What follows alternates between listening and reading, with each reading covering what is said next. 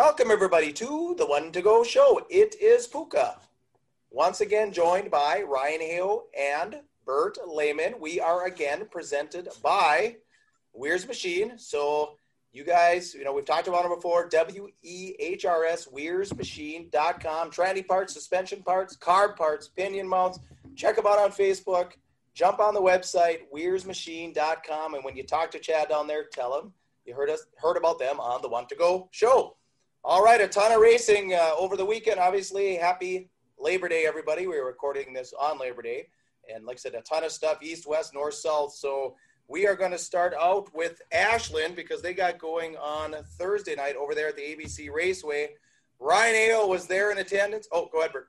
I just want to say something. You guys were at all these races you're going to be talking about. So I'm just going to kind of sit back and enjoy my popcorn. We invited you. We invited you, man. We even sent you a text. We'll say we'll cover your gas. We'll cover your tickets, and then he's got this excuse that it's too far. It was kind of a hike. In fact, that's why I'm in the dark right now. I guess I'm always in the dark, but the fact is I'm on my way back to Illinois from northern Minnesota, and there was no way I was going to make it all the way back home, I guess, before the show. And I'm looking at the screen here, but I feel like I should be looking down here. I'm not used to doing this on my phone. You look fine. Right. Hey, thanks, buddy. Thanks, man. The darker it is, the better I look, right? So, yeah, I'm heading home right now, but, yeah, it was a hell of a good time. So, actually, Puka, you didn't make it to Ashland. That was the only one of the three. I had to flip us upside down there because that actually that might be a little bit easier for me to talk. Yeah. So the fact is, I went to the ABC Raceway, and the racing was phenomenal. I'm here to tell you, the features, all three of them, were very, very good features. Hats off to the crew down at the ABC Raceway. I'm looking forward, except for the cold part, I'm looking forward to the Red Clay Classic.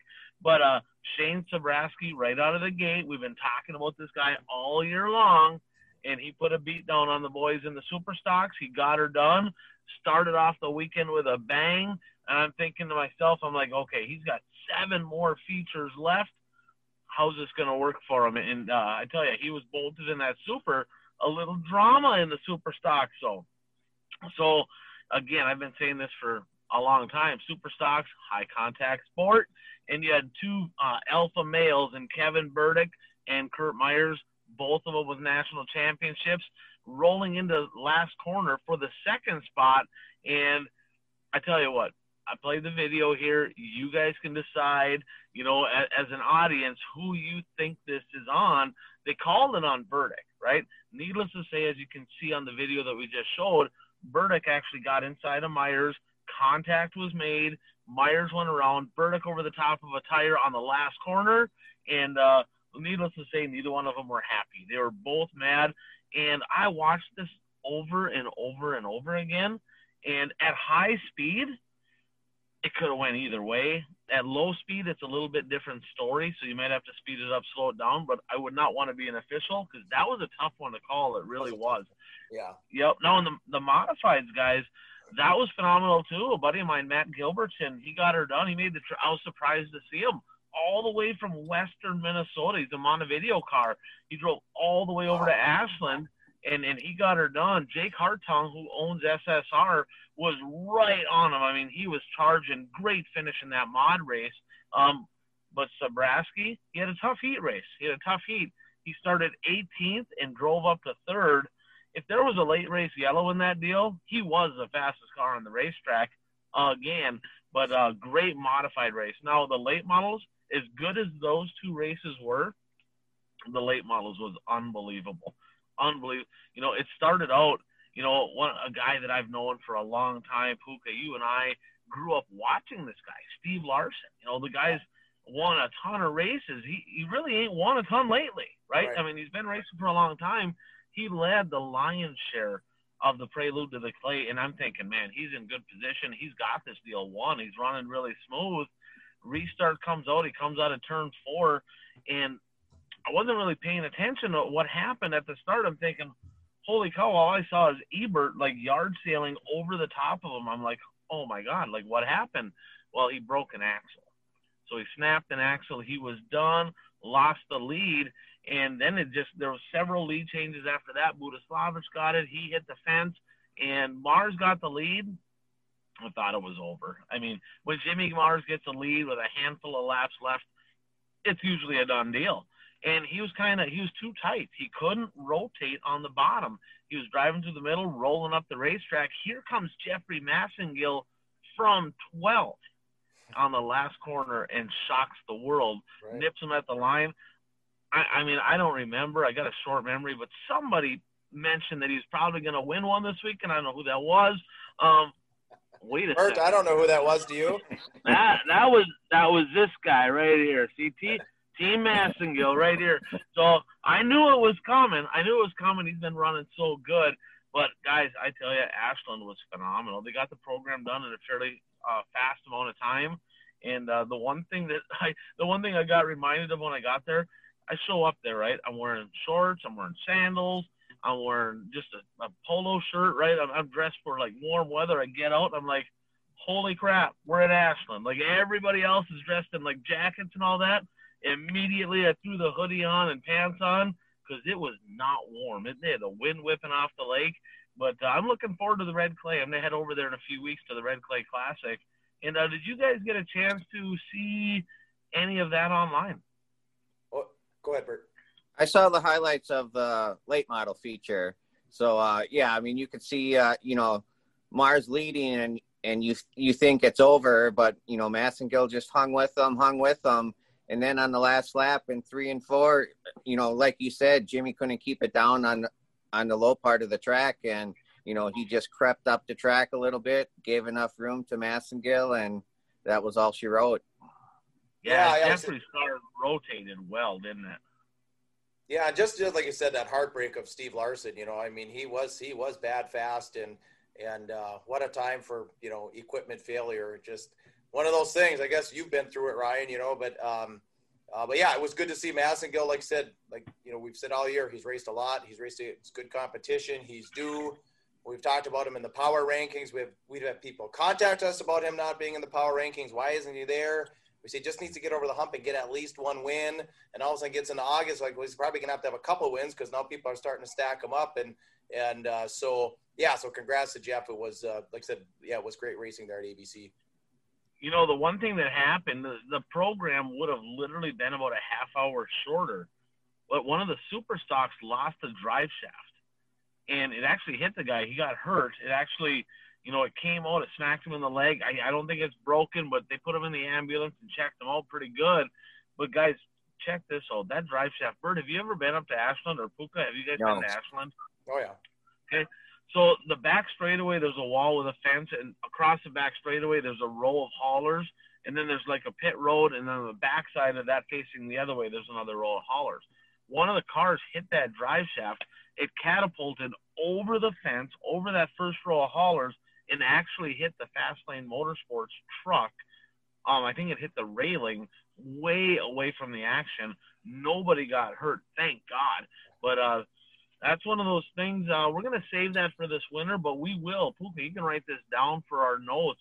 We're going to have a talk about these drive shafts because that's a topic that a lot of drivers have been talking about is they want to make some changes on the rules on the drive shafts. And, they got really lucky on that one. Somebody very easily could have got hurt, but they didn't. Thank God. Racing resumed. Had a hell of a night at the ABC Raceway to kick off Labor Day weekend. Night number 2, Puka, you were actually over there with me. We were over at the Grand Rapids Speedway for the WISSOTA Classic. What are some things that stuck out to you over in Grand Rapids? Well, first off was the weather. Like I said, I think it was colder in Ashland, but it was the first cold night since the spring here in northern Minnesota. So I think when I left the track there, when I did that post-race video, I think it was 50. You could see your breath. So definitely the temps. The story of the night there, I think, was the track in a lot of ways, right? No hot laps. Looked as smooth as glass, after they packed it. We did the anthem. They started rolling. Track was, what would you call it? Heavy, choppy? I mean, definitely choppy. I mean, beyond heavy. Yeah. Beyond heavy. It was really heavy. Hammered down. Yeah, and I think that a lot of that had to do, and I said it on that video, it just, it was windy, and it was sunny all day. But then right about race time at 6 o'clock, the flags were kind of whipping. Then by 6:10, they were barely whipping. And then by 6:20, the flags were, so the wind just went away. And of course, then the sun went away and the higher temps went away, and it just got cold. Like I said, you could see your breath, so you're getting close to dew point. So the track never really dried out. A couple of late models almost went over, including Jeff Provenzino, who was the closest to go over. But big win in the late models for a local guy.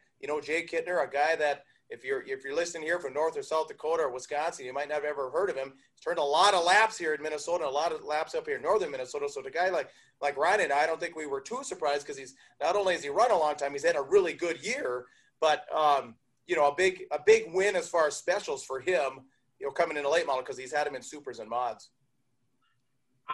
I got to be honest, I was really surprised.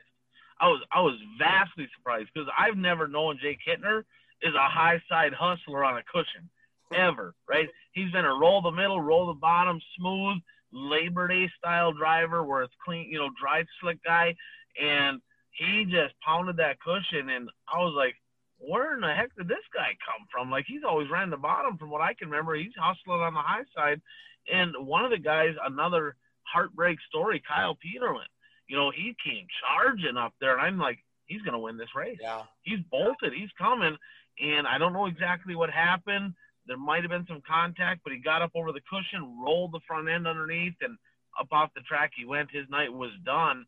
But, man, Jeff Provenzino, after that heat race, he should probably call Weir's Machine, order a new J-bar, because the J-bar that he had went like this, right? Yeah. Whatever he had in the car folded the tent, and he ripped the drive shaft out of the car. He just about went over. Like, yeah, he was up there. Holy cow. That was crazy. Of course, Kurt Myers making the trip over. He put a spanking on him in the super stocks. Burdick got second, right? Now, here's what's cool. Hot Carl got third. Yeah, Shane Zabrowski got fourth, right? Hot Carl in the mix. He looked good. And here's the deal. I actually interviewed Hot Carl. And for the record, everybody's talking, Kyle Larson, right? Kyle Larson ain't beat Shane Zabrowski. Ain't done it. He hasn't beat him all year. Hot Carl beat Shane Zabrowski. So in my eyes, Hot Carl's a step above Kyle Larson. I agree. So that went to prove it right there. Plus, Hot Carl won a hooligan race in Hibbing. So, I mean, come on, he's on his game. But Dan Ebert, of course, he was really good in the modified. But it was pretty exciting racing over there. A lot of work needed to be, a lot of tin pounding, a lot of fixing stuff. But it was one of those nights like old school where I walked across the track and I got like 3 inches taller, because I remember after the races, outside the races, the dew was all over the cars. The grass was all wet. I mean, the moisture was just coming out. And I talked to some of the drivers, and they said they didn't miss it or nothing, but on the parade laps right before the race, they're like, did they water the track? Because the water just kept coming out of the ground. It was like shiny and greasy, and it was crazy. So the track crew, they didn't put barely any water on it, but that's one of those things. You can't fight Mother Nature, and experience pays off on a deal like that. And, they learned something there. But overall, that was the fastest I've ever seen race cars in my life go around the Grand Rapids. Yeah, even that late race caution there, I think there were 3 cautions in the last 7 laps there. Peterlin caused one. I can't remember who got around. We've seen so much racing, but when Peterlin folded up, that was for sure one of them. But I remember when they restarted, they went on that backstretch. These guys are going like missiles. We're down. We're down to the last few laps. We're supposed to be blackening up a little bit, and like you said, because they didn't. They stopped them for a little while. The moisture came in, and it was like a missile. And that's when Glenn's made a little bit of progress there at the end. He went from 12th to 2nd, making that progress there after a few of those late race restarts. So, but yeah, it was a pretty good night. Like you said, the conditions, Mother Nature's conditions for her were perfect. It got to the right temp. It got real dewy. It got real moist. And like I said, the wind went away. So they did the right thing as far as, hey, it's sunny and windy. We got to put a little bit of water on the track, but it just ended up being one of those things. It's a rare, that's probably 1 in 100 night, Right. It was stickier at the end of the night than it was at the beginning of the night, which is crazy. Yeah. All right. Should we move over to Hibbing? Yeah, let's do it. All right. So Hibbing Raceway, the 42nd annual Beltline Body Shop Labor Day Shootout. So like I said, we raced Thursday Ashland, Friday Grand Rapids, moved 30 miles down the road over to Hibbing. With a Format change, Ryan.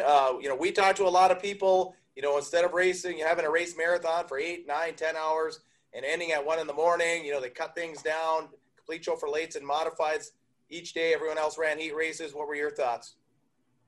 This is the first time in the history of the Labor Day shootout, first time there was more people there on day 2 than there was on day 1. Really?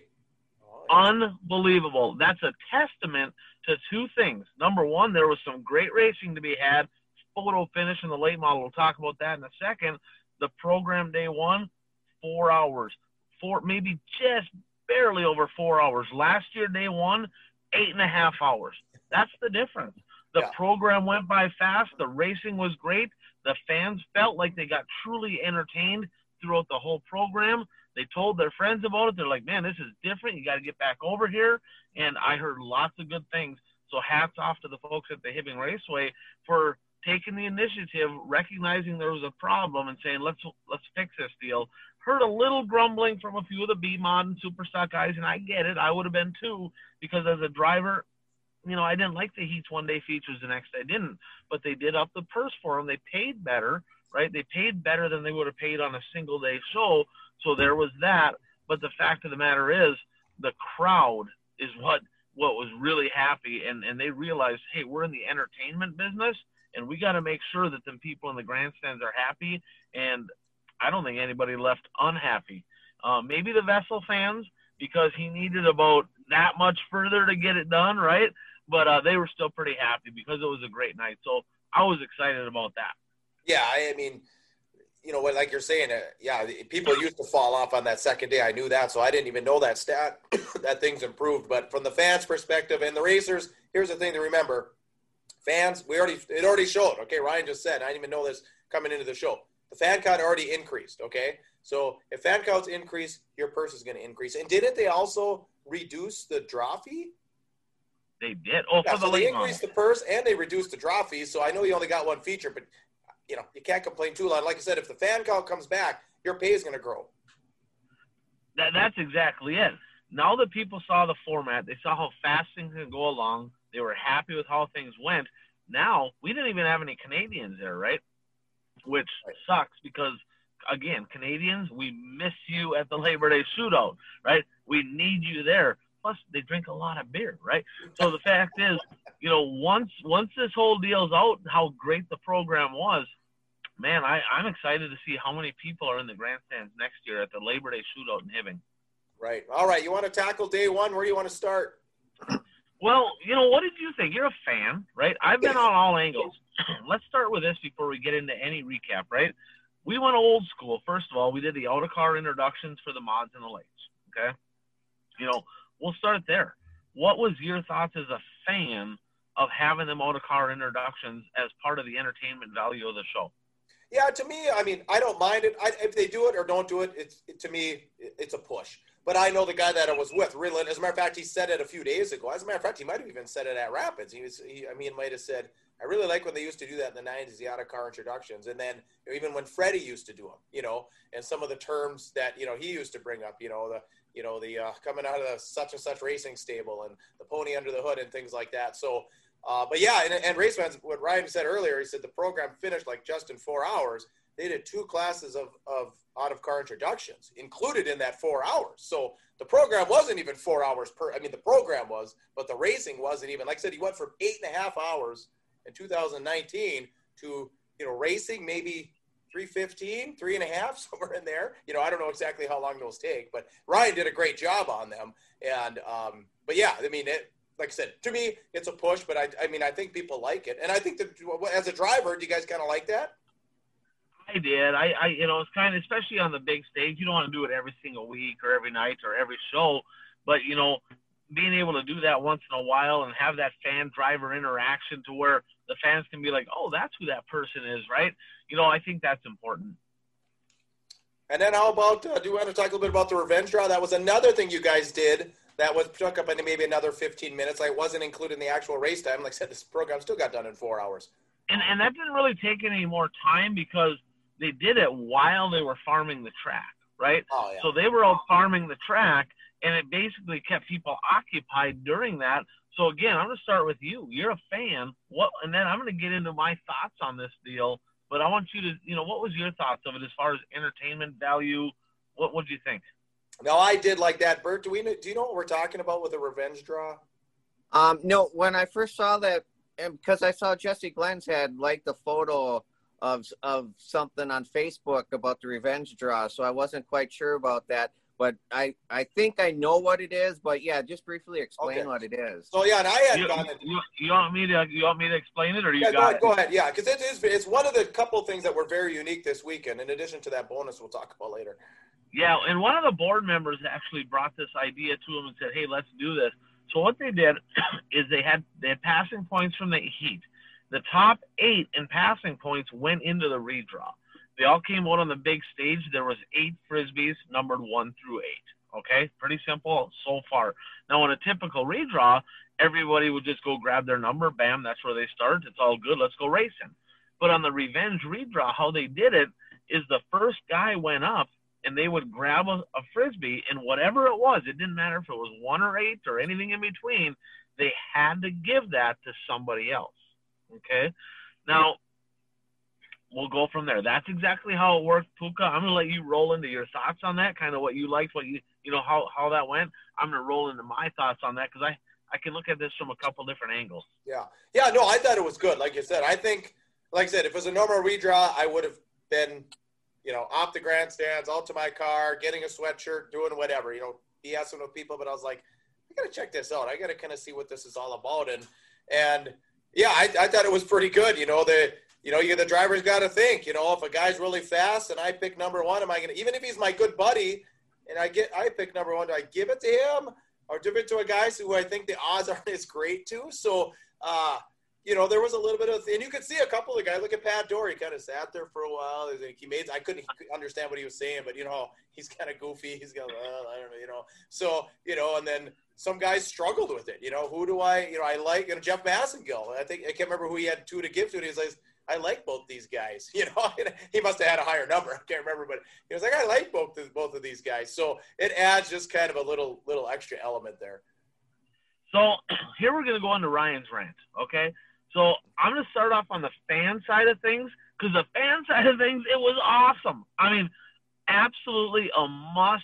I heard every fan in the grandstands was like, this was incredible. It was great. It was fun.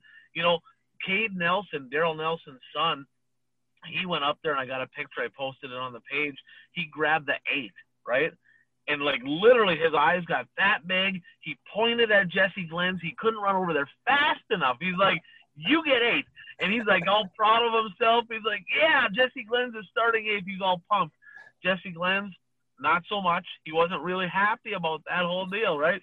But there was an element. It was funny. Dave Kane, I don't remember. I think he drew 7. Him and Daryl Nelson do not like each other. It just is what it is. He saw 7. He saw Daryl. He walked up. He didn't even look at Daryl. He walked up. He's like, here. He didn't even look at him. He's like, here, you take 7. That was an animosity, like you're starting in the 4th row, dude. That's what that was about. Okay.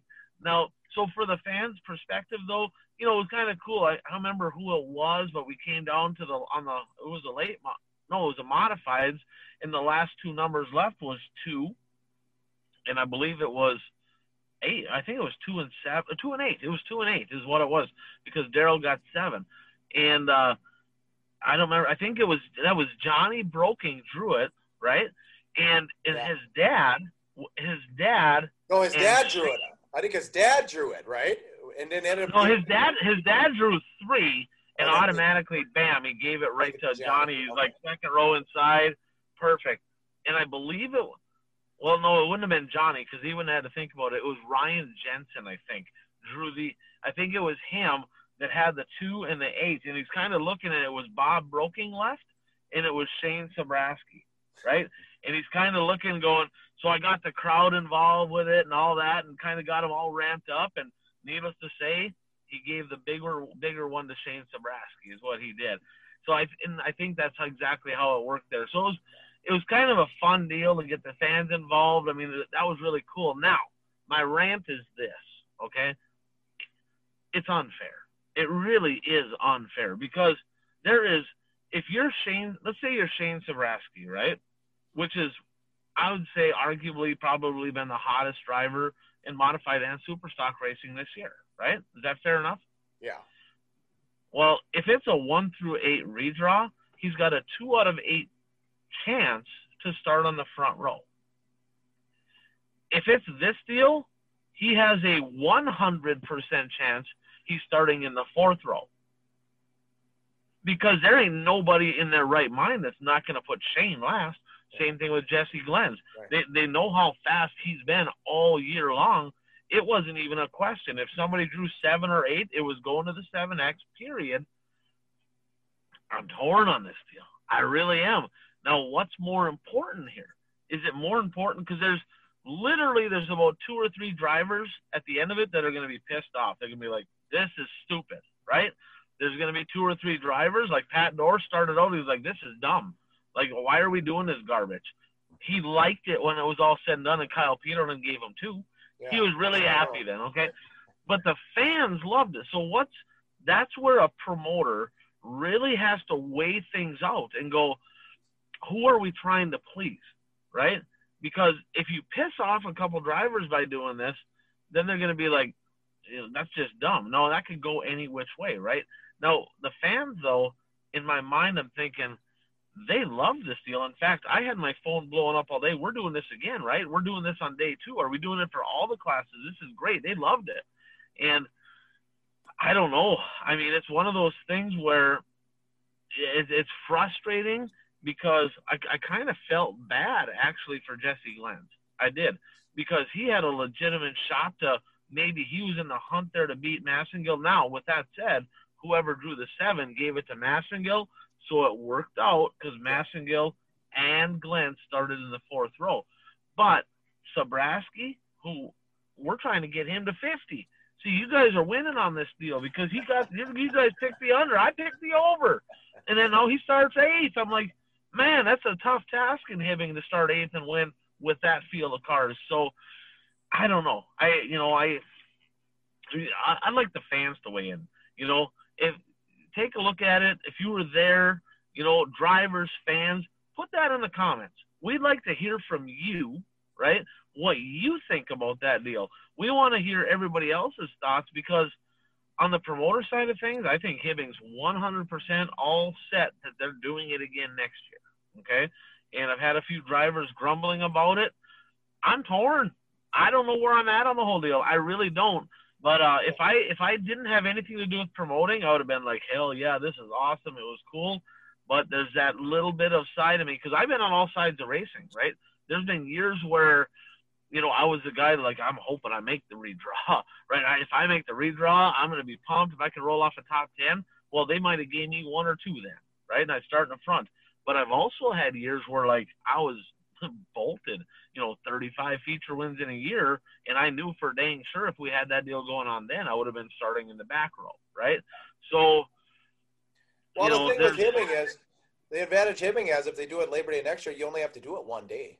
You know what I mean? I mean, they have the 2-day show, so they can just say, hey, we'll do it one of the days, Yeah, maybe, right? Because they might do it both. I mean, it was that popular. So, but again, I'd like to hear from the people that are watching the show. Put in the comments, right? Put in your comments your thoughts of that revenge redraw. I'd like to know what you hear. So with that said, let's get to the racing action because it was good. It was good. So there was a modified feature and the late model feature on day 1. What was your thoughts of that modified feature? Well, Al Uden, I mean, a guy who's, he hasn't raced consistently at Hibbing, but he has raced consistently at the Labor Day shootout. And, they kind of chuckled. Somebody gave him that front row too. And when during the revenge draw and that was Shane. Speaking of, that was Shane that gave it to him. Oh, was it Shane? Okay. I just thought, Union will hang in there top 3. I wasn't expecting him to win, but he kind of checked out, he just kind of ran that middle-ish, and he looked really good. I guess a buddy of mine came up to the booth and said as he was sitting by Al's daughter, and she just the whole race like that, and I guess she was sitting like next to Mackenzie Nelson, and the whole race just like that. She did not want to watch. She did not want a late race caution. She did not want someone to spit out in front of her dad. So I think that ended up being a real popular win. What were your thoughts? Yeah, likewise. What I liked was his enthusiasm, right? Number one, he ran a great race. Again, congratulations, Al Uton and the whole crew, the whole family. They're passionate about racing. Long time coming at the Hibbing Raceway. But when he got out of the car, I mean, he's older than me. He's in his 50s, right? And he jumped up on the roof, and he's fist pumping, and he looks at me and he goes, I'm too old. If I fall down, it's going to hurt. I better get down, right? And but it was cool seeing him win. And it just a great moment right there, I guess, for racing in our area to see one of the guys who've been doing it for a long time get her done. Now, the late model race, that was close. 0.06, I believe, at the line. And Pat Dorr got out to a big lead. And he got into lap traffic. Here comes Derek Vessel in the 16 car. And what was your thoughts of that one? Yeah, well, that's another guy we've talked about for the power rankings. So check this out as we're talking here, folks. But, yeah, he just, we said it from the beginning. We said, well, Vess can hang around there, and Hibbing's typically a black track. And what was it, about 7 laps to go? You saw him gaining a little bit. Then 5 laps to go. It was noticeable every lap. I mean, he's coming in, and you can see the gap. It's just – and then he gets, 2 to go. He looked underneath him and hit and backed off. And then with 1 to go – they're, coming out of 3 and 4, they came across and I know people on the south side of the grandstand said that it was so close that they thought Vessel won. But, where we're at, we're kind of right about the flags that we could see the door just inched him. But, yeah, that late model feature for Labor, is that the closest Labor Day finish ever possibly? It was a fantastic, for a Labor Day shootout to go down to this. I've been going for the better part of 31 years. I've never seen a finish that close in the late models. Yeah, so 2 of the first 3 features on the weekend, photo finishes at the line. I don't know if it gets any closer than that. In fact, Derek Vessel thought he won. He wasn't sure. He pulled into victory lane. Pat Dorr, this is funny. Pat Dorr's like, I think I messed up. Like, he come around the checkered flag. He said he come around the checkered flag wave. Then he comes around again, and the checkered flag is still waving. He's like, oh, crap. He's like, did I lift? He goes, did I give that to Derek? Like, was that the white flag waving? He had no idea. Like, he was literally, beside himself. He went to the scales, and they're like, Pat Dorr to victory lane. He's like, oh, my God, thank God. Like, he literally wasn't sure because he was in a bunch of lap traffic, and there's that big group in front of him. And when he came around, he saw a wave, and he was like, he had that, his heart skipped the beat just a little bit. And he's like, I think I might have just given one away, but he didn't. So, and Pat Dorr's a guy that has been struggling. He was in the power rankings, and all of a sudden we booted him out of the power. He was like, he ain't worthy of the top 10 no more. Junk, garbage, he's done. And he rolled off. He got a 3rd in Grand Rapids. And then he was really good day 1 at Hibbing. And I tell you, that's a good start. How about day 2? Yeah, day 2. Where do you want to start? You want to start with him? We can start with him and then kind of roll into the rest of it. I mean, okay. That was – he took advantage of the situation. Let's be honest. I mean, Massengill got out to the lead, right? And then Larson got him on a restart. Jeffrey, I don't know what happened on that restart. He slid in on the bottom. I think he missed the rubber. It wasn't quite there yet. And I think he anticipated it being there, and it wasn't. And Larson went by him. Then Dorr goes by both of them. And next thing you know, just a handful of laps later, locked down about lap 14, 15, somewhere in there. Pat Dorr gets a lead. Steve Larson, who needed a big run, jumped into second. Massengill in the third. And I'm like, oh, boy, here we go. And what were the winds? 30, 40 miles an hour? It was crazy. So nothing against the track. I mean, it was one of those deals where they were thinking of farming it, but if they were farming it before the last race, the fans would have all been pissed off. They were cold. You can't have a 45-minute farming session for one race. I mean, you can't do that, So they put a bunch of water, just trying to get as many laps out of it as you could. They had a good solid. The 12, 14 first laps were actually pretty dicey. Jay Kittner was bolted on the top. If that rubber doesn't come down, he may win that race. And they got into lap traffic, and you can just tell the experience because they got behind the lap cars. Didn't even try to pass them. They just kind of rolled around. Pat Dorr doubles up. First guy in Labor Day Shootout history to hit double-digit wins at the Labor Day Shootout.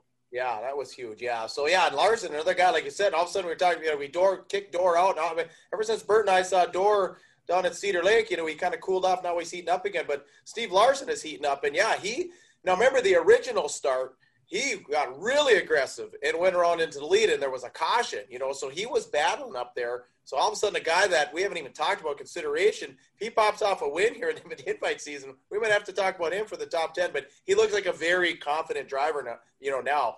Also, fans, you might have seen on one of our previous videos, there was a unique bonus, $500 extra paid if you led lap 10, $500 extra if you led lap 20, 30, and 40. So I was actually keeping tabs, kind of like GRP does in Cedar Lake, who's going to get this. So, Massengill did lead lap 10 to get that $500 extra, but the Door, passed him shortly after. But so that was a unique, we talked about the revenge draw being unique. That bonus structure was real unique. And then, yeah, like I said, Door getting to that double-digit number was big. First guy ever. He's won in the supers, he's won in the mods, and he's won a boatload in the lates. But yeah, he was the class of the field. I mean, him and Dave Kane kind of remind me of myself. It seems like their car's pretty straight all the time, but they can maneuver. They're maneuverable, yet they just never get too out of whack. I don't know. They remind me of each other a little bit. Yeah, and they both win a lot of races too, right? So there's that. But how did the event start out? I thought this was kind of neat. Talk a little bit. I'm going to let you talk a little bit about the Pure Stock feature. Okay. Yeah, so what happened here was we got a guy up here, Chad Finkbone, just dominant all year, and he wins the heat, and he's expected to start on the pole. So one of Ryan's buddies, I believe it was, right, from Domino's? Yep. Yeah, he says, I'll throw $50 in a pot. Let's get a pot going and see if, he'll go to the back. We will do Ryan's Shane Zabrowski deal for the Superstock series earlier in the year. So Ryan, of course, the hustler he is, starts hustling around. Get what, $250? For a bonus, it's $250 to win. Now Chad Finkbone can double his money if he takes the challenge. And Ryan brings him up on stage, and you take it from there. Yeah, I called him out. I'm like, well, what do you think? He's like, I don't know. I mean, it's a Labor Day shootout. We race kind of early. It's a little stickier than what we normally race on. And then I asked the crowd. I said, what do you guys think? And they all cheered like crazy. He's like, you're kind of a dick. He was like, all right, I'll do it, he says. Because now he's kind of like feels obligated. But not only did he win the 250, he won the 250 bonus. There was another $50 bonus thrown into the winner, regardless of who it was. Plus, he got the hard charger award. So he come out of there with over $600, when it was supposed to be $250 to win. So he was happy as heck. But so he actually got up to second, and there's a yellow with like 6 to go, maybe 7 to go. And he had a terrible restart. I don't know what he did. Like he literally had a terrible restart. He pushed. A guy got inside of him. They got together. Next thing you know, he's like 7 car lengths behind them going, oh, crap, he's going to be pissed at me. And the last corner of the last lap, he diamonded it, slid underneath the guy, beat him to the line. The whole crowd went absolutely crazy. And I'm like, Chad, nobody ever cheers for you. I'm like, literally, you win all the time. They're like sick of you winning. Nobody wants to see you win anymore. You win all the time. But the whole crowd cheered because he did it from the back. He did it with style. It was exciting, and it was a great way to start day number 2 at the Labor Day Shootout. First Pure Stock feature I've watched from start to finish in a long time. I mean, I've seen parts of them, but from start to finish, if I don't have my back turned talking to somebody, I mean, it was all the bonus. It was all the challenge. And yeah, that was great. So let's move on to what, Hornets? Yeah, that was another one. They were just kind of side by side, lap after lap after lap after lap. Aaron Reimer's got it done. Chasten Finkbone, who won the points, Chad's kid, actually got by first and second. They got into each other pretty good and thought maybe he had a shot to win it, but he just couldn't rotate very good. And Aaron Reimer's got that one done. But that was, Hornets. I mean, it's like, let's be honest. I mean, you and I probably wouldn't watch a whole lot of them races, but they were side by side and exciting. So it was pretty cool. At first I'm like, let's just like not even have Hornets and Pure Stocks at Labor Day. And then they had 2 great features to start day 2. And I'm like, the entertainment value was kind of there. It was actually pretty good for the crowd. Yeah. And speaking of entertainment, I think we both agreed that the Superstock feature was one of the, most entertaining. You had, 3 former national champions right up front there, Myers, Zabrowski, Burdick. Of course, Burdick wants to defend his home turf. And takes off and does a pretty good job of it until the final few laps. We didn't know what was going to happen. Well, I'm going to speak for the drivers here, okay? This is for the drivers because WISSOTA is all about, you got to have point average lineup. It's better for everybody if all the fast guys starting back. We can't have them starting in the front. The fastest 3 super stocks there, Burdick, Sabraski, Kurt Myers, started 1, 2, 3. It was the best race of the night. Them first 2 races were good, but then that race was phenomenal. And the track was amazing for the super stock feature. There was a good top, a good bottom. Burdick was railing the top of 3 and 4, shutting it down on the bottom of 1 and 2. Sabraski was going opposite, and they were dice, and Sabraski got next to him. I'm like, man, this is good. And what was really cool to me is, we'll talk a little bit at the end about Matzdorf, but that was a pretty special win under the circumstances. We'll get to that at the end of the show for Kevin Burdick there. So congratulations, Dirty 30, on another Labor Day shootout. Yeah. Like I said, Sabraski rolled in second, and Myers third. And those 3 just kind of were gone. Actually, it was Sabraski and Burdick were so fast, and Myers was half a straightaway behind, but then the rest of the pack was a half a straightaway behind them. So Burdick and Sabraski, they really have their shit together. There's no question about and it. And Darren Murato, I ain't seen that guy in forever. He got 4th in that deal. So 36 is back. He's going to be at the Northern Nationals, so that could be interesting too. Oh yeah, and the red clay, he's got to have a lot of red clay wins. I'm thinking so. Boy. Yeah. So yeah, then the mods, yeah, and what were your thoughts? Well, my thoughts were the Brokings and Estes they're still dating. They still make a really cute couple. Johnny, I know you listen to this while you're driving. It's really cute. I just want to. We'll keep it going. It is. Like I tried calling Johnny earlier to get his take on this. He didn't answer the phone. He probably knew what I was going to ask him, but I just hope I can be in the wedding because I know that him and Kelly are pretty tight. They're pretty tight. They're a cute couple, and they got together in 3 and 4 there on the last lap, or I think 1 to go. 1 to go. And yeah. They got together, and they come into turn 1 and 2, and next thing you know, I think my eyes, if I'm wrong, I'm sorry, but in my eyes, it looked like Johnny's like, I'm just gonna dump him. That's what it looked. Yeah, I might have to watch it again. I might be wrong on that, but next he just looked at me like he just drove into the 37, spun around in a circle. They did call it on Johnny, and they did go back a lap for the finish, give Esty the 6th spot, and so that was quite interesting. But Sabraski, he finally, over the whole weekend, he won that first one, and he won the last one, and he got her done in the modifieds. A guy that was really good in the modifieds, though, was Brandon Kopp. He started up there in the second row.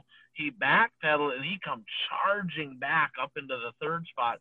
So a hell of a run there for the rookie from Brule, Wisconsin. Yeah, total stud. And that's where the race really was. You had Sabraski checked out from the front row. Belfi got aggressive at the beginning, got into second. He settled in, probably 3-4 car lengths behind Sabraski, but nobody could really get close to Belfi either. But that battle for 3rd, 4th, 5th with Kopp, and a great run by a local Dwayne Dale was up there, and Esty and Johnny and Daryl Nelson. I can't remember if I already skipped some names already or said some names, but yeah, Daryl, Kopp, Esty, Broking, Dwayne Dale. Those 5, it was, and then some guys are, because there was that lip up top, especially on 1 and 2, way up there. That's where Kopp was going, because Kopp actually dropped back originally and then came back through the field. And, some guys were trying to bottom it. Like you said, Daryl Nelson was, he said he's a searcher, and he was definitely searching. And so that was really where the race was. Like I said, Sabraski was kind of gone. Belfi kind of forgot about that, even got second, because, every once in a while you check to see where the leader is. But that battle was so intense with those guys. But yeah, that ended up being I'd say that was probably the 2nd best race of the night. Yeah, I'd feel remiss if we didn't bring this up too, because he's family to you, right? He's family. He's kind of like a brother to me too, the Tardys. They've been struggling, and we've been smacking them around and calling them out. I'm like, dude, you just got to stop sucking. Like, what is your deal, right? I mean, they went to Rapids. He got the lead. He had the race receiver, the cord get wrapped up in his hand, and he, like, literally both drove off the track leading. I'm like, oh, my God, right? And then in Hibbing, he had brake issues. They were turned the wrong way. I'm like, what is he thinking? But the problem is it's been so bad that he just can't get his head in the game. right? And he went out in the heat. He was just terrible in the heat race. I'm like, what is his deal? I mean, they're like ready to cut the thing in half. Like, he's like, did I forget how to drive? Well, they went in the pits then after the heat race, and they were really looking at it. And actually, JR, right? And obviously, obviously, all the tardies, but JR was looking at it. He's like, there's an issue in the right front. The shock's hitting the spindle. So when they were turning to the left, everything was locking up. So they changed everything on the right front and went out in the B main and drove right up into actually got up to third and then faded a little bit, got fourth, and then he was a hard charger in the feature. Okay, so, he was. So he passed a bunch of cars. He actually looked like a race car driver again. So it's funny how one little issue, and it's hard to see that, one little bind wrecked several weeks of racing for the 67, but now he's actually excited to go racing again because it was like a whole new race car. So congrats to the 67 crew for figuring out what the heck is wrong with that thing. All right, well, let's wrap up with, some of the TriStar Engines and Transmissions series. And, Bert, we're going to get you involved. You're up next. I know. We're going to talk about Saturday Night Racing in Shawano here. I feel terrible. Popcorn. Yeah, he said he's going to eat popcorn. I haven't seen any of popcorn. Yeah, he ain't eating popcorn. What the heck? Your lips don't look buttery. Yeah, so we put together a pretty neat deal, for the late models. And, obviously they had good paying shows for the 4 nights, but we're like, you know what, let's give them some extra money. Usually they got the Challenge Series. So we had the TriStar Engines and Transmissions late model series presented by our friends at Quality Freight Rate. We had several sponsors. Jump on the page. They're all listed there. But we had a lot of sponsors. Jeffrey Massengill, that's the guy that got her done. We've been talking about him, how close he is to like getting over the hump.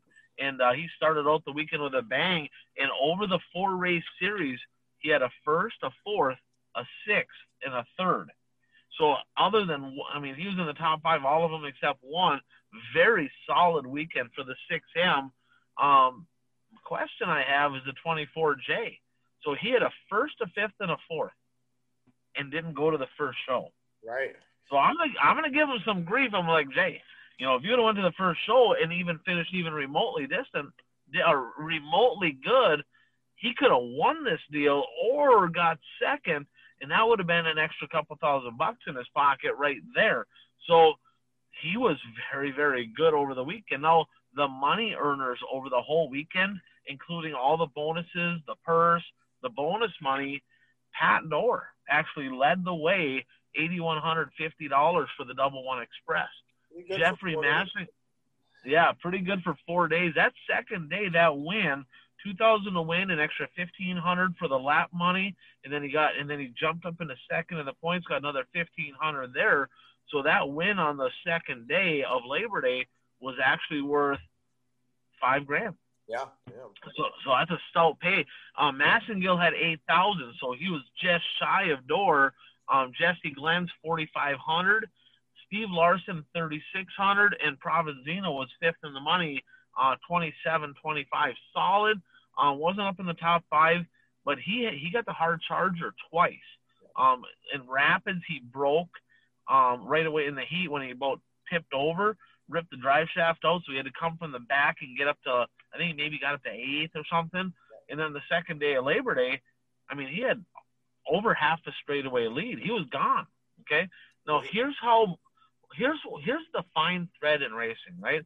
So Provenzino had that race won. He broke on the last lap. So he had it won.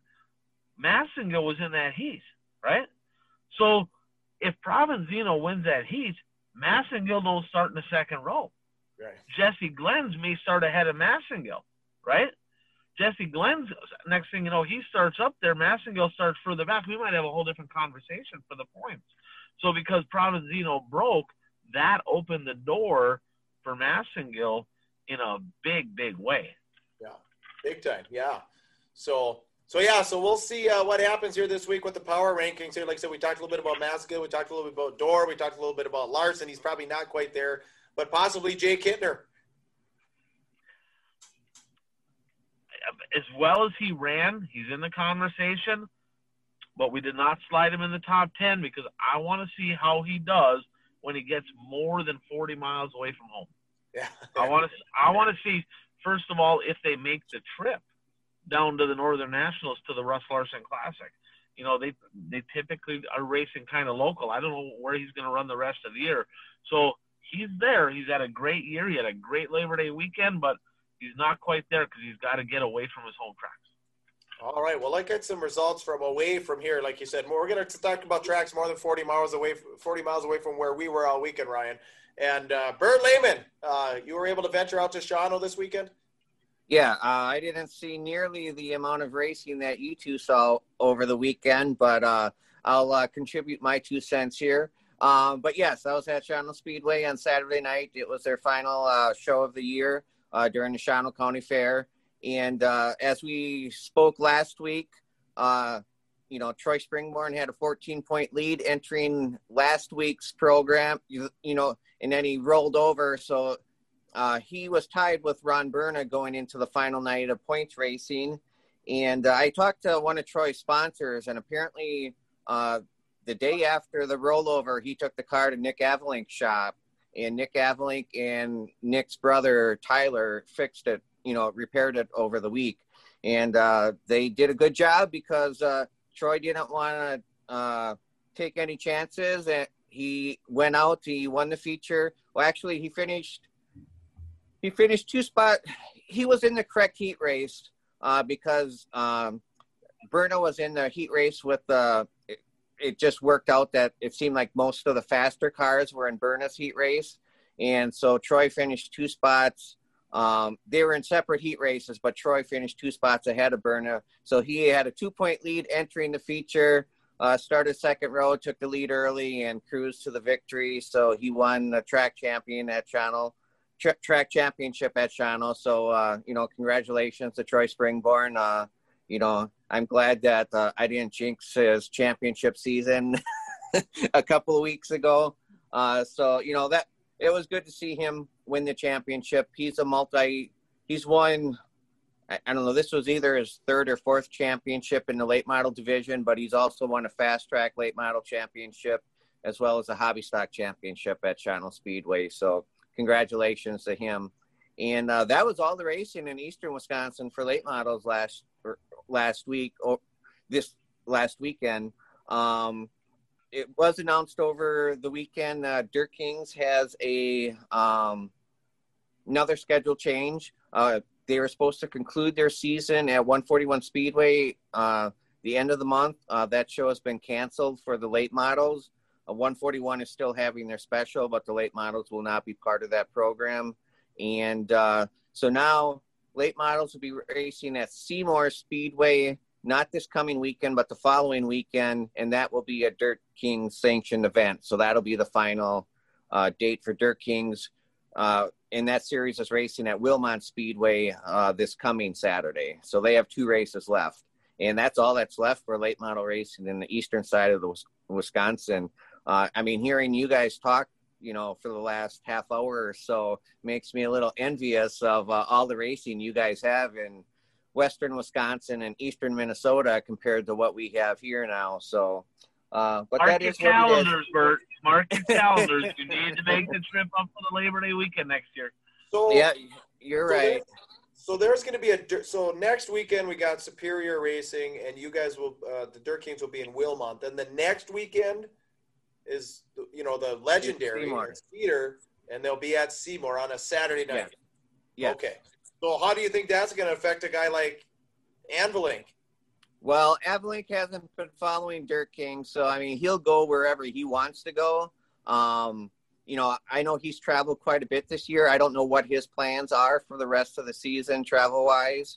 But yeah, I mean, for you guys, I wouldn't expect hardly any Eastern drivers to make the trips over there based on the schedule on Eastern Wisconsin.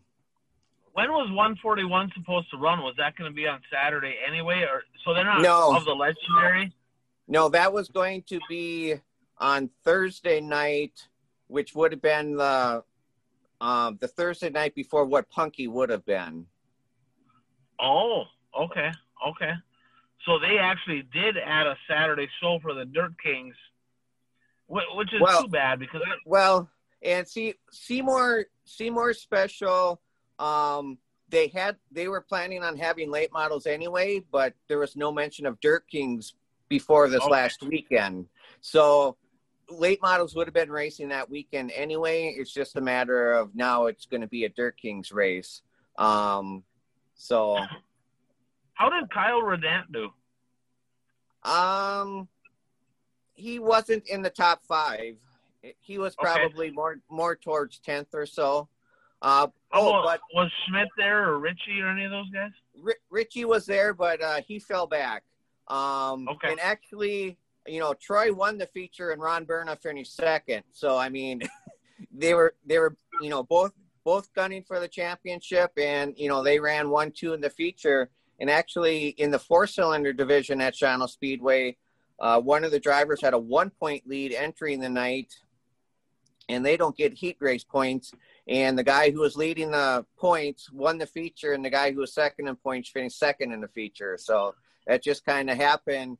And in the modified division, Lucas Lambries had an 18-point lead coming in, and then he got involved in somebody else's mess, and his wheels were towed like this, but he stayed out there, and he continued the race.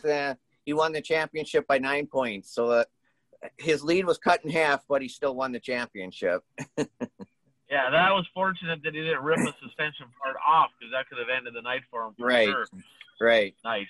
Now, so the Dirt Kings deal right now, so there's 2 nights left in that. Who's leading the Dirt Kings points? I believe Justin Ritchie is leading Dirt King points right now, and I know Brett Swedberg is up there also. Has Ritchie won a points deal for the Dirt Kings before? Not a championship. Okay. I mean, actually, Nick Avalink is the only driver to win a championship in that series, so it will be a new champion for sure. Yep, that is changing for sure. That's changing for sure. Correct.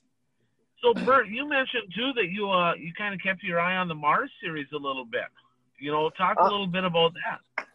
Yeah, the Mars series raced on September 3rd at Farmer City, and then they raced September 4th at Farmer City, and then September 5th at Fairbury.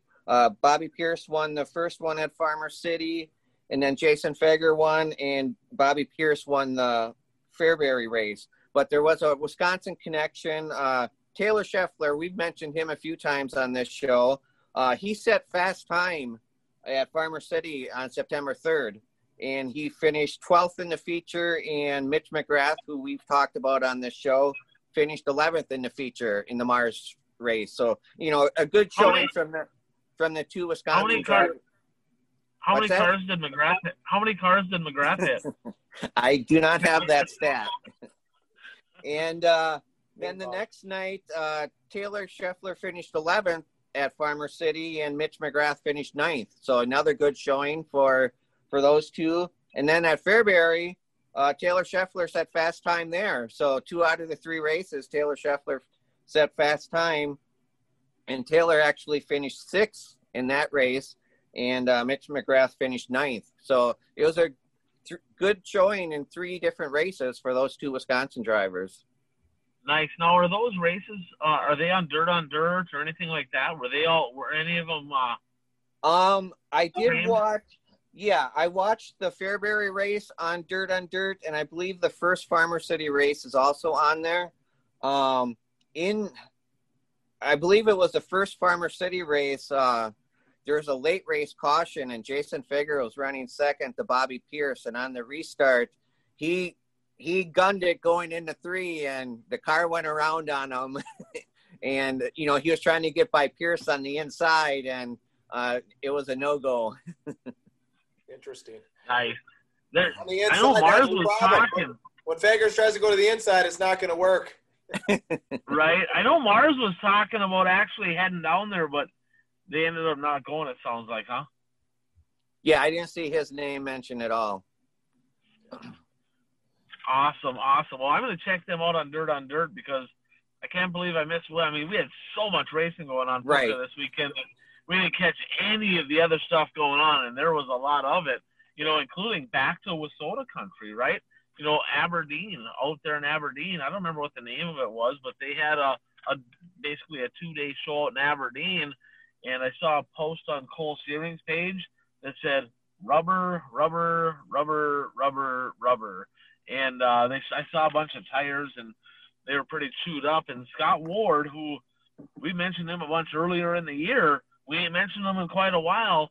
He parked the 37 riding Victory Lane out there at the Brown County Speedway. Yeah, like a $3,500 paycheck. Something like that. Yeah, it was pretty good. I think it was called the Big Buck Nationals. I think is what it was called. You are exactly right. Now, what have we been saying about Ward all year long? Checkers or wreckers, right? So he got first in Aberdeen. He got dead last in Casino with another DNF. I don't know what the issue was. I didn't find out. But it just seems like that's the thing for Scott Ward. He's either going to win or DNF or break. And it's about equal on how many times he does it. So tough break for him. But another guy that got a win out there at the Casino Speedway on Sunday, Tyler McDonald. I believe that's number 6 on the year for the rookie hot shoe from South Dakota. So I've been saying this for a few weeks now. The 2 hottest guys in South Dakota are 2 rookies, Tyler McDonald, Cole Searing.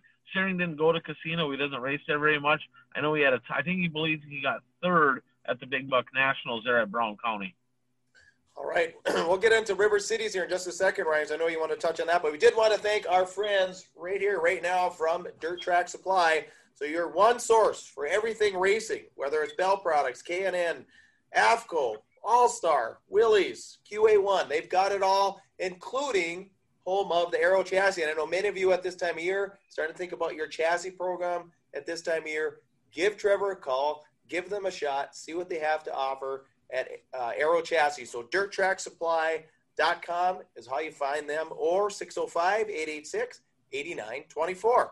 So what do we have going up at the Bull Ring in Grand Forks, Ryan? Well, again, it's the Dustin Strand Show. Him and Sang, they've been up in the top 10 in the power rankings the better part of the year. They started in the front row, and Dustin Strand, he took control, and he won that deal again. So Strand has been absolutely just lights out. I was going to try to get the win count. We'll make sure that we have that for the next show. But between modifieds and late models, he's got to be getting close to 20 on the year. He's got a pile of wins. I mean, maybe he's at like 15, but that's all he does is win. So he leaves there, right? He wins up in Grand Forks, which I was a little frustrated about anyway. I'm like, bring them Grand Forks cars over to the Labor Day weekend. We got 4 shows over our way, right? But, they didn't leave home. He actually went down to Viking Speedway the next night, Puka, to they had the Fallen Lineman Classic, the Fallen Lineman race, like a memorial race. And it's put on by a guy down there. There's several sponsors. It's $3,000 to win. Dan Ebert got the lead. Oh, what a race. What a race. Him and Strand got into lap traffic. Ebert slid him, crossover move by Strand, lights out. I mean, that was a photo finish there, too. Just a great finish at the Viking Speedway. So the guy, it's like he jumps in a car, he wins. It's crazy. He's got a pile of wins in the late models. I think he's won something about every week for the last 3 months. I mean, it's like he's always winning races. So one of the most talented drivers out there in Wissota. I'm a little bit bitter that he doesn't come over our way, right? Because, I think a lot of people would like to see him in action. We get to watch him online. A lot of the races aren't online, but that mod race at Viking Speedway was on Dirt Race Central. Yeah, people would like to see you over here, Dustin, because they remember your dad. I mean, the Brocket Rocket used to race here. So, and he used to, back when he was in North Dakota, he used to. And then when you guys were in Bemidji, Dad used to come over and race Hibbing and Rapids. And so, yeah, the fans over here, I mean, you've got the name. And so it's time to, I know the old saying is head west, young man, head west, but let's change that and head east, young man. All right. Exactly. All right, so let's do some rapid fire here. So we got the Woo Lates. Who wants to start on that one? Go ahead. Bert, did you watch any of the Woo Late stuff? I didn't watch any of the features. I just looked at the results, but I didn't watch anything. I did see that Ricky Weiss finally started up front in these races. He did. In fact, I believe, didn't he get a second and a fourth on the weekend? Yes. Yeah. So a solid weekend for 7. Yeah, I extended the points between him and Dick K. Dillard. I think he extended it by like 70-some points. He's only 252 behind Shepard for first. He's right there. He's right there. Well, I tell you what, that's the thing. If Brandon Shepard keeps doing what he did the first night of the two, he might catch him. I mean, you don't see this often. Shepard running third, and what they like to call this in racing is he stepped all over his wiener, right?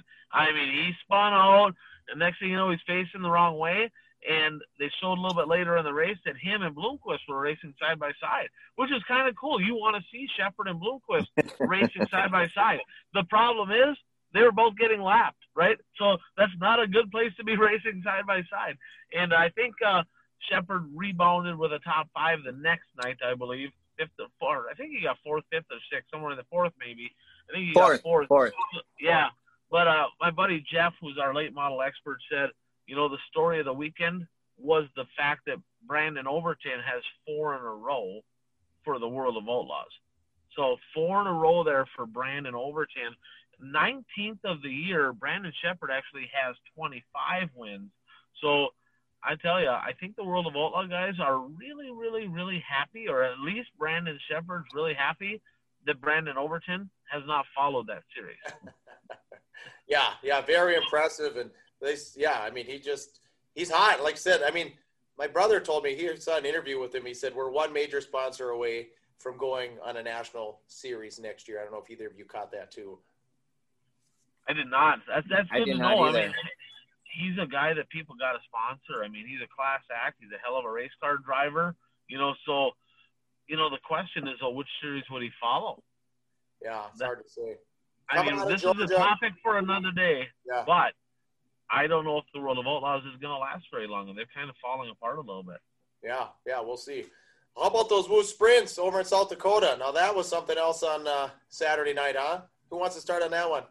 Well, I'll start because you told me to watch the race, and so I found it on YouTube on their YouTube channel, and the first thing I noticed right away was they're smoking the right rear tires in the corners. That was the first thing I noticed in the race. And then all of a sudden, boom, somebody's out with a shredded tire. Like 2 laps later, somebody else is out with a shredded tire. Boom, somebody else is out. And then actually on the restart where Larson, he was leading, if you look at his rear tire when they start on that restart, there's like a white strip around the tire. You know, because it's down. You can tell it's down to the cords already. And then, sure enough, about a lap later, that tire blew. So the guy whose tire blew first actually wound up winning the race. Yeah, that was an amazing race. The winner of that race was Hoosier Tire. That was the winner of that race. They were the big winner of night number 1 over there was Hoosier Tire. But yeah, you're right. Sheldon Hodenchild, I believe it was, he lost the tire right away. He went in. He got back to the front. He actually got to 7th really quickly because I think a lot of them guys were a lap down, so he didn't have to go all the way to the back. And he just worked his way up there and flat tire, flat tire, flat tire, flat tire. I told Puka, I'm like, it actually just pisses me off even watching this race. It was like frustrating even seeing it. He's like, there was drama, which is true because you didn't know whose tire was going to last. So it was definitely interesting. But I've been on racetracks like that, and it just makes me want to jump out a window is what it does. That was just – but they had it better the next night. Next night, and actually our sprint car expert Keith said, well, he's back. He's back. Kyle Larson, again, another $20,000 to win show for young money. That's all he does is win big money shows under. That's all he does. And he got her done. And, you know, just that guy's – and if you watch that first night, did you guys notice by watching that race how straight he was keeping his car? Like he wasn't blazing his tires as much as everybody else. He was really trying to conserve that right rear tire, and he wasn't able to do it either. But the fact is, he's just that talented. Yeah. I mean, he's no Hot Carl, but I mean, he's pretty good. Yeah. You know Hot Carl. So Sweets up by 14 as we head to Dodge City, Kansas.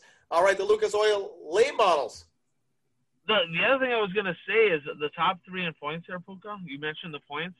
None of them finished in a podium position all weekend long. Oh. that was it. Really? Okay. That was interesting. They're all kind of right around that 5th, 6th, 7th, 8th all together there. So Lucas Oil late models, Bert, take her away, man. Well, I watched the one on September 5th would have been the second show.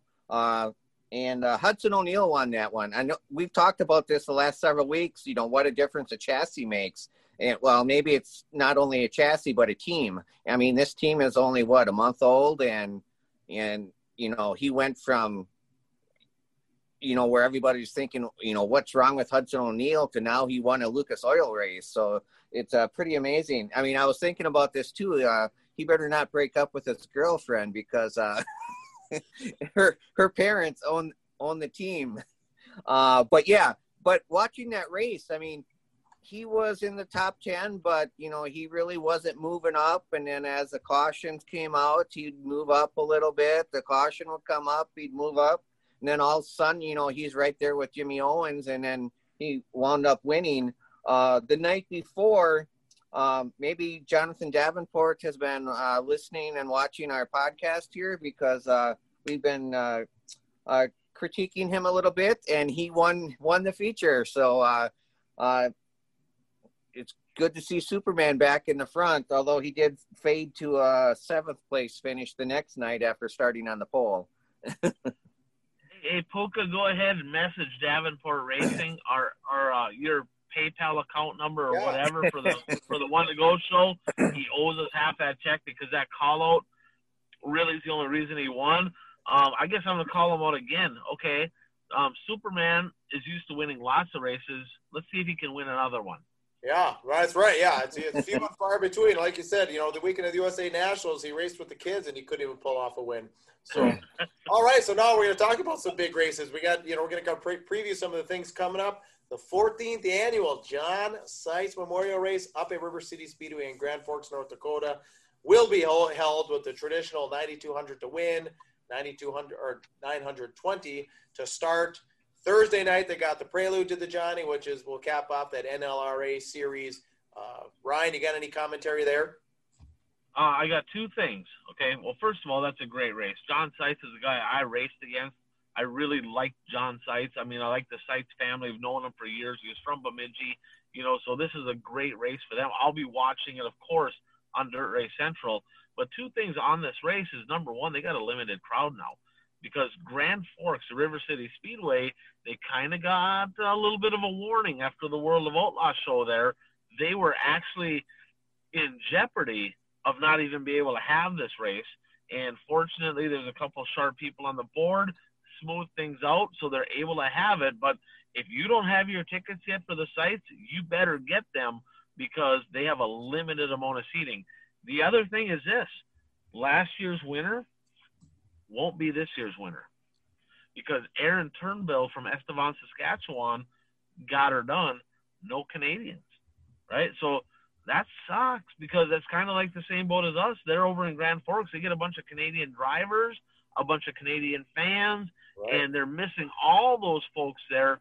Another guy, Shane Eddington, I think he's got 4 wins, I believe, already this year. I don't know if there's any more racing in Canada for late models, so he's won everything up there. And he was another guy that had a shot to win. Belkin runs there. So none of them Canadian guys coming down to the sites. And I talked to a lot of the late model guys that were over at Labor Day, and I said, where are you guys going?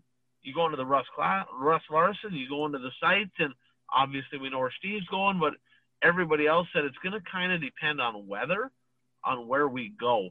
I haven't even looked at the forecast yet, but that's a good race. $9,200 to win, $920 to start. And, I'm just going to go ahead right now, and I'm going to take my pick.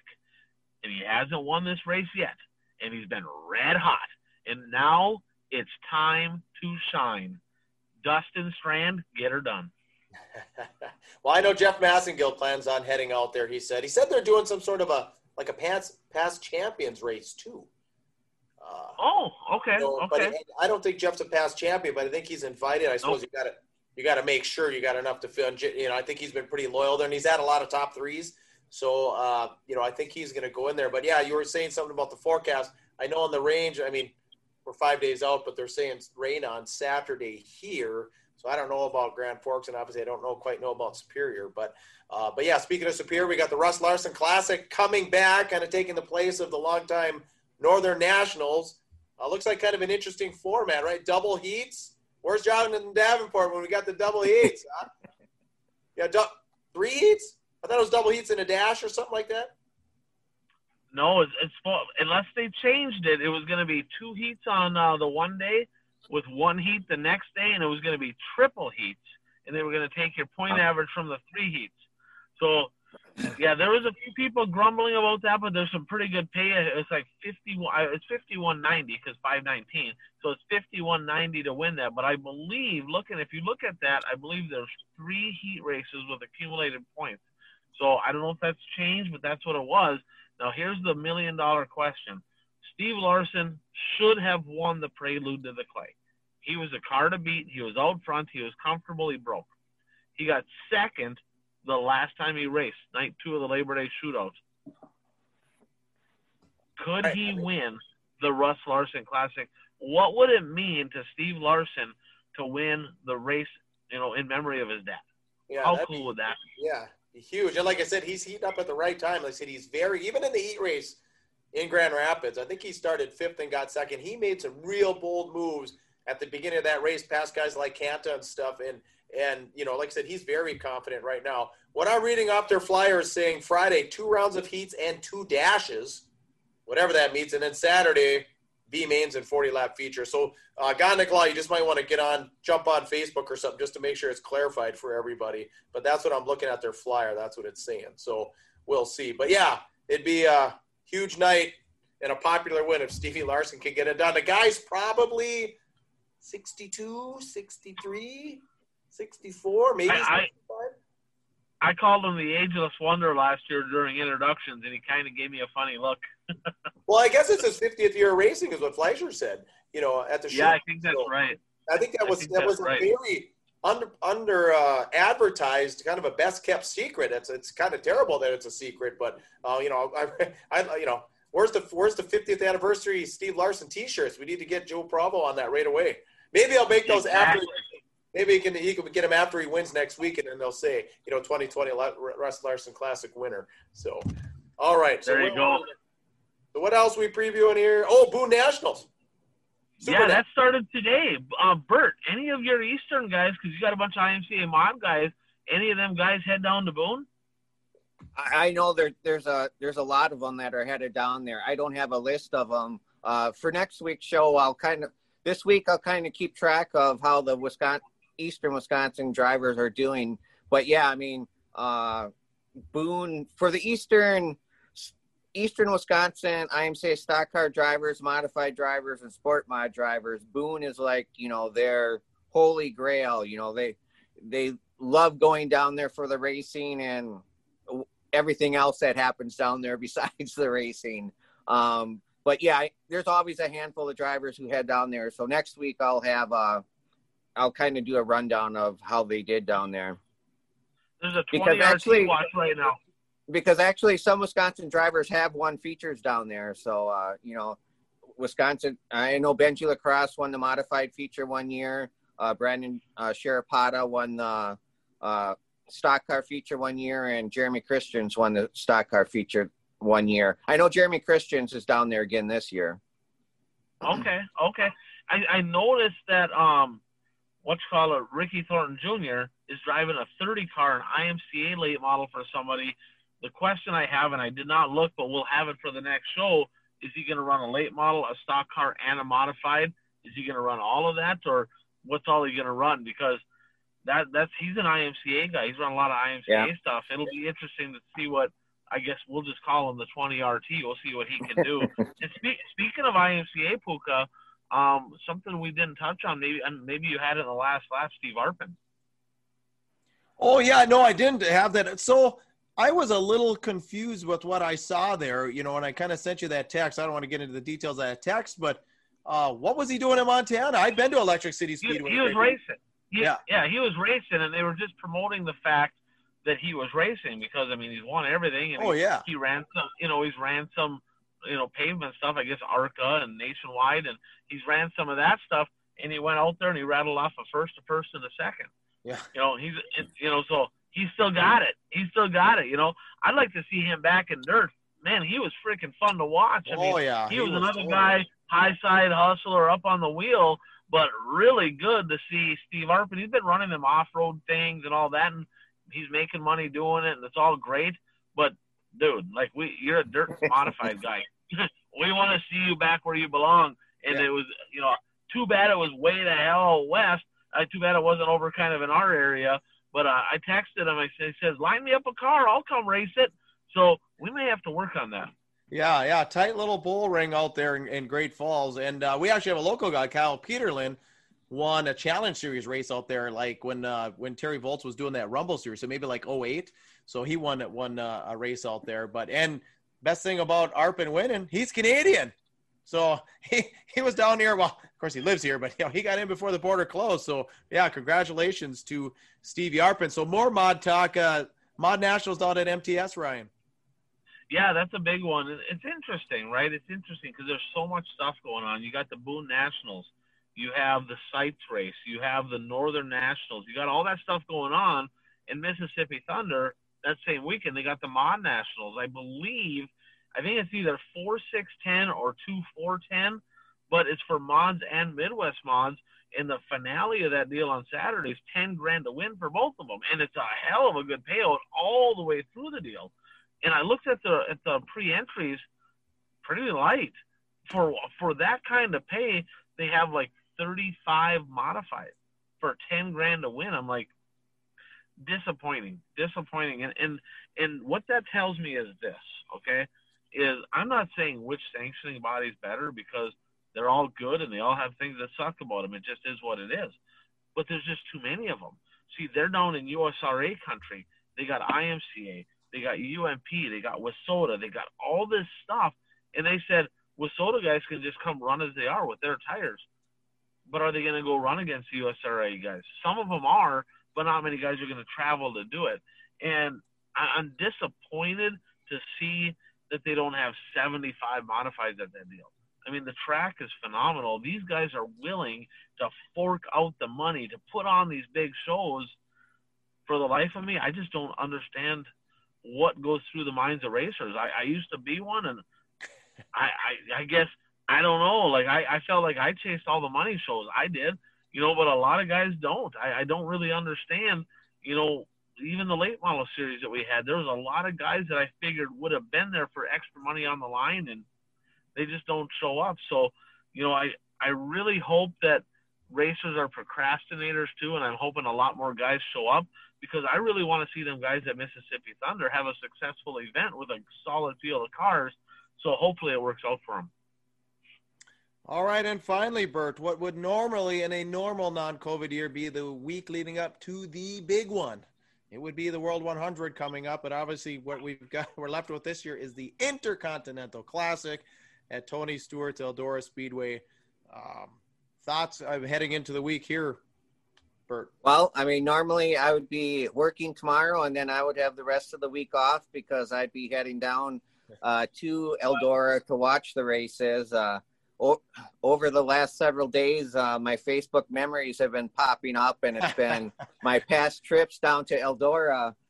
So, for me, it's kind of sad that there's no, that fans aren't going to be there. So, I won't be making the trip there. But I do plan on watching it live on Flow.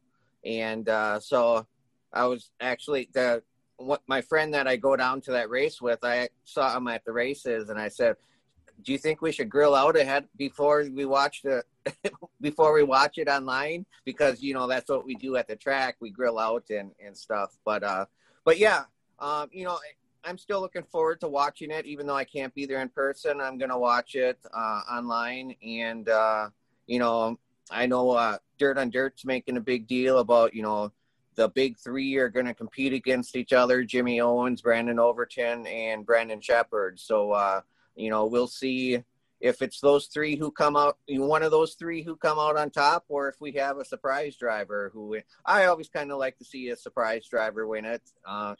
So. Well, T-Mac won the last one. Yeah, T-Mac won the last one. Bobby Pierce was unbelievable to watch at the last one, right? So to answer your first question, yes, you should grill out. Okay. To add to that, you should go on Dirt because they did a video on how to make whatever that drink is down there. I don't remember what it was. Toilet water. Was it toilet water. They did a video. You need to make one of those, and I think didn't you say you have lemonade or whatever down there? Is that what you said? I always get the freshly squeezed lemonade down there. So there you go. You're gonna have to go to the store. You're gonna have to get some lemons. You're gonna have to make some fresh squeezed lemonade, so that way you can feel like you're there. Okay, so you have to do that. That's it. And we want pictures. Okay. In fact, you can do a face. You should do a live on the One to Go Show page of your pre-race prep for that race for the Intercontinental 50 grand to win show. My question is this: Scott Bloomquist, he didn't make the feature any of the 3 nights at the stream. Is he going to make the feature at any of these 3 nights? Yeah. Oof. Tough call. I don't know. That's if I was a betting man, I think if he's going to make any of them, I would probably take the over that he'll make one. But will he make the big one? Oof. To me, that's a push. I don't know. That'd be tough. But the one guy I'm going to keep an eye on that I like to get better than he did in June is Kyle Strickler. I'd like to see, he's got many more laps in that late model now, and he was fast there, winning the one qualifier. I think it was the Thursday night qualifier. I think Overton won the Friday one, and then T-Mac won Saturday. I'm interested to see what Strickler can do. So, yeah, like I said, that will start off on Thursday. So let's make our picks. We didn't make picks for everything else, although I did say Dustin Strand is going to win the John Seitz Memorial. But who is our picks for the Intercontinental? Bert? Well, I want to make a comment. I want to make a comment about Bloomquist first. Normally, Eldora, you'd say yes, Bloomquist is going to make a feature. But based on his results this year, I mean, just take the 2 World of Outlaw races, the 2 previous ones. He started 23rd and started 21st. And that's without the Lucas cars being there, without the regional stars being there. I'm going to say he doesn't make one. I can't believe I'm saying that, but I'm going to say that. You heard it here first, folks. And as far as who I'm picking to win the big one, I'll go with Overton. Okay, I'll go with T-Mac. I like T-Mac. Ooh, you're looking for him to have the sweep of the crown jewels at Eldora. And Overton's a good pick. Oh, man. Well, Bishop's a good pick. I mean, Yeah, Bishop's never a bad pick. And the Osho's a good pick. Yep. They're both solid. So, man. Well, and ONs.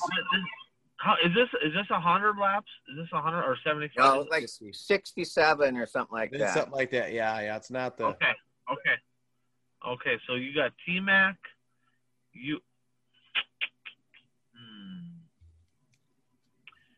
This is a tough one, right? My favorite would be Ricky Thornton Jr., but he's in Boone. So I'm not going to make that same mistake of picking a guy that's not even going to the race. Okay, I've done that before multiple times this year. My buddy Jeff says, "Hey, dummy, quit picking people that ain't going." Right? Okay, so, you know what? I'm going with Bishop on this one. He's just been, he's got 25 wins, I believe he's at. He's been so good all year. The cream always rises to the top, and I'm going to take Rocket 1. And who'd you take, Bert? Overton. Oh, yeah. And I'm going to pick Hudson O'Neal as my dark horse. Well, I'll take Strickler as a dark horse. I'm taking Bobby Pierce as my dark horse. First of all, he's going, right? Bobby Pierce going to be there? Yeah, Bobby Pierce. Yeah, I'm going to take Bobby Pierce because that place, like you guys said, that place is a cushion rim riding type deal. There's not many people that got bigger balls than that guy's on the cushion. So he could either get right to the front and win, or he could park it over the concrete, one of the two. But I think he's a guy to watch for sure. Yeah. I mean, I've seen Hudson O'Neal run really well there, so that's why I'm taking him now that he's running better. Correct. That's a good pick. Don't take Tyler Erb. No Tyler Erb.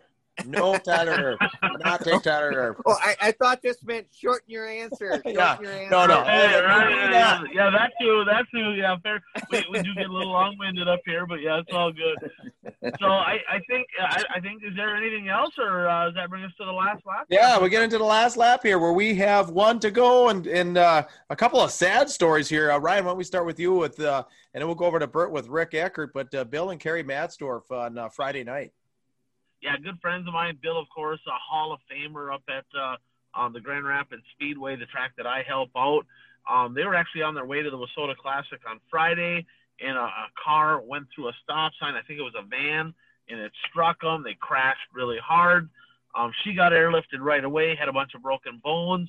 He didn't get airlifted immediately, but then did get airlifted, went into cardiac arrest. Heart stopped a couple times. I saw some updates on Jessica's page, and it sounds like she's doing – I mean, they're obviously both sore and pretty beat up, but he was sedated and really doing bad. But today he was breathing on his own, and sounds like things are looking up for Bill and Carrie Matsdorf. But a terrible deal, and just my heart breaks for them and their family. Hopefully everything can get right back on track and they can have a speedy recovery. And, you know, Kevin Burdick, of course, is their son-in-law, and he won the Labor Day shootout. You know, Carrie was watching on Dirt Race Central, so she was able to see that race. And, you know, one of the fans up in the stands had an old Bill Matsdorf jacket. He brought it down into victory lane, and Kevin held it in front of him. So it was pretty emotional deal, pretty cool deal. Yeah, best wishes to the Matsdorf family. And then also, I mean, best wishes go out to the Rick Eckert family. And Bert, you want to fill everyone in on his grandson?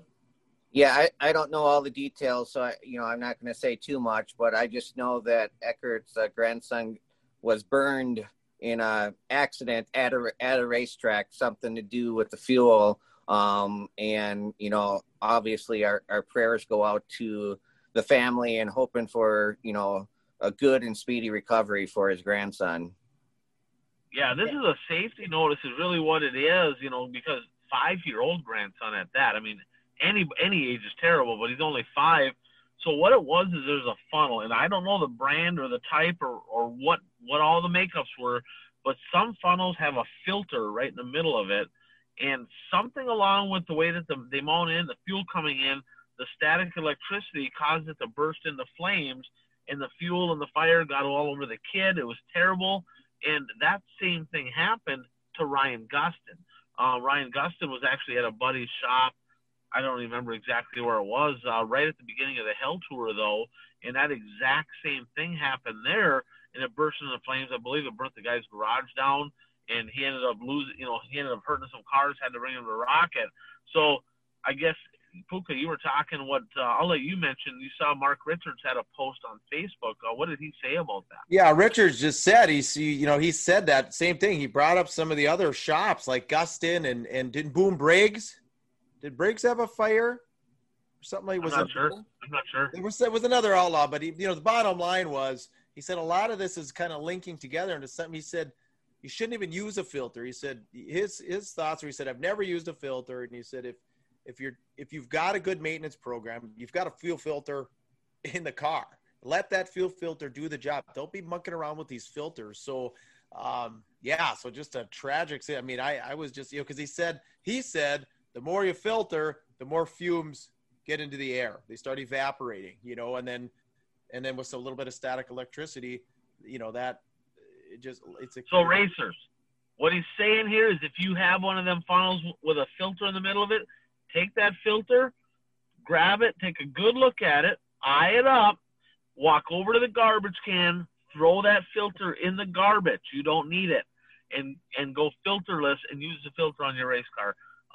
There's no reason for somebody else to get hurt with this deal. Yeah, and he really wanted to comment because, of course, him and Rick are tight, and he feels terrible. And he said he you could find it on Facebook, but he linked a few different garage fires to everyone. Everyone's kind of coming out now that it's this filtering that's causing this when they're transferring fuel. So racers beware.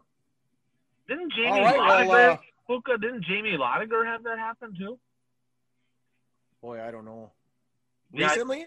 I guess he isn't racing this year. A couple years back, something similar to that. So I'm gonna have to I'll do some digging on that to find out if it was the same scenario. But there was some static electricity burst into flames fire at the Lotiger camp. I'll get a hold of Jamie and I'll ask him. Want to close up here with a birthday wish. You actually a couple of them. So Jeff Tardy, the aforementioned, celebrating a birthday on Wednesday on the 9th of September. So happy birthday, Jeff. And his birthday coincides with my youngest son, Pat. So I want to wish my little guy a happy 11th birthday on Wednesday. He was my 9909 birthday. So when you have 4 kids, it's nice to have one with an easy birthday. It's tough enough to remember. So, all right. Well, I think that kind of wraps it up. We went, oh gosh, we got lots of content in here. So race fans, you need to be happy with this one. So I just want to end by, thanking Weir's Machine, weir'smachine.com, thanking Dirt Track Supply, home of the Aero chassis, dirttracksupply.com. Anything else? Yeah, I mean, but when we talk next, the 2 teams will play against each other on Sunday, the big matchup. That is true. Vikings, Packers. You can't even call it a home game because we don't get to have any fans. So, yeah, I forgot. Actually, it's crazy. I forgot all about that. I know. Yeah, so we got Vikings Pack coming up, and yeah, that'll be interesting. You guys going racing this weekend? You said you're going to be watching I'll be watching Eldora. We might do the Northern Nationals one night if I do it. We'll see, just kind of on the weather and stuff. So I'm, right now I just need rest after this long weekend. I hardly have a voice left. I just need to, I've been, the 9:00 bedtime, guys, gone to bed after midnight. Well, I got up at 3 a.m. on Friday morning. So then stayed up till midnight, and then, midnight Saturday. After midnight on Saturday, after midnight last night. So this guy just needs to get to bed and get some rest. And I'll collect my thoughts this weekend and maybe head to the Northern Nationals. How about you? Yeah, Russ Larson Classic. Anywhere, I said the Northern Nationals. Excuse me, the Russ Larson Classic. Yeah, and it is. It's still the Northern Nationals, but it is the Russ Larson Classic. But if I go anywhere, it's going to be Sycamore Speedway. I've been helping a buddy of mine a little bit, Dave Dulczak. He actually he's got a win in a second ever since I started helping him. He's bugging me to get there. I'm going to be home for the weekend. Finally, I ain't been home in a while, but I will be watching a whole bunch of racing on Dirt Race Central. Okay. All right, guys. Well, I think that will wrap it up for the week. Thanks for joining us, everybody. Like I said, if you give us a thumbs up, a like, wherever you're watching us. Yeah, there's Massengill there. So wherever you're watching us, like I said, we're on TikTok, we're on YouTube, we're here on Facebook. We're also in a podcast form. Just search the One to Go Show on, or whatever device or application you are looking at. Get out there and be your dream. You're tuned to the One to Go Show.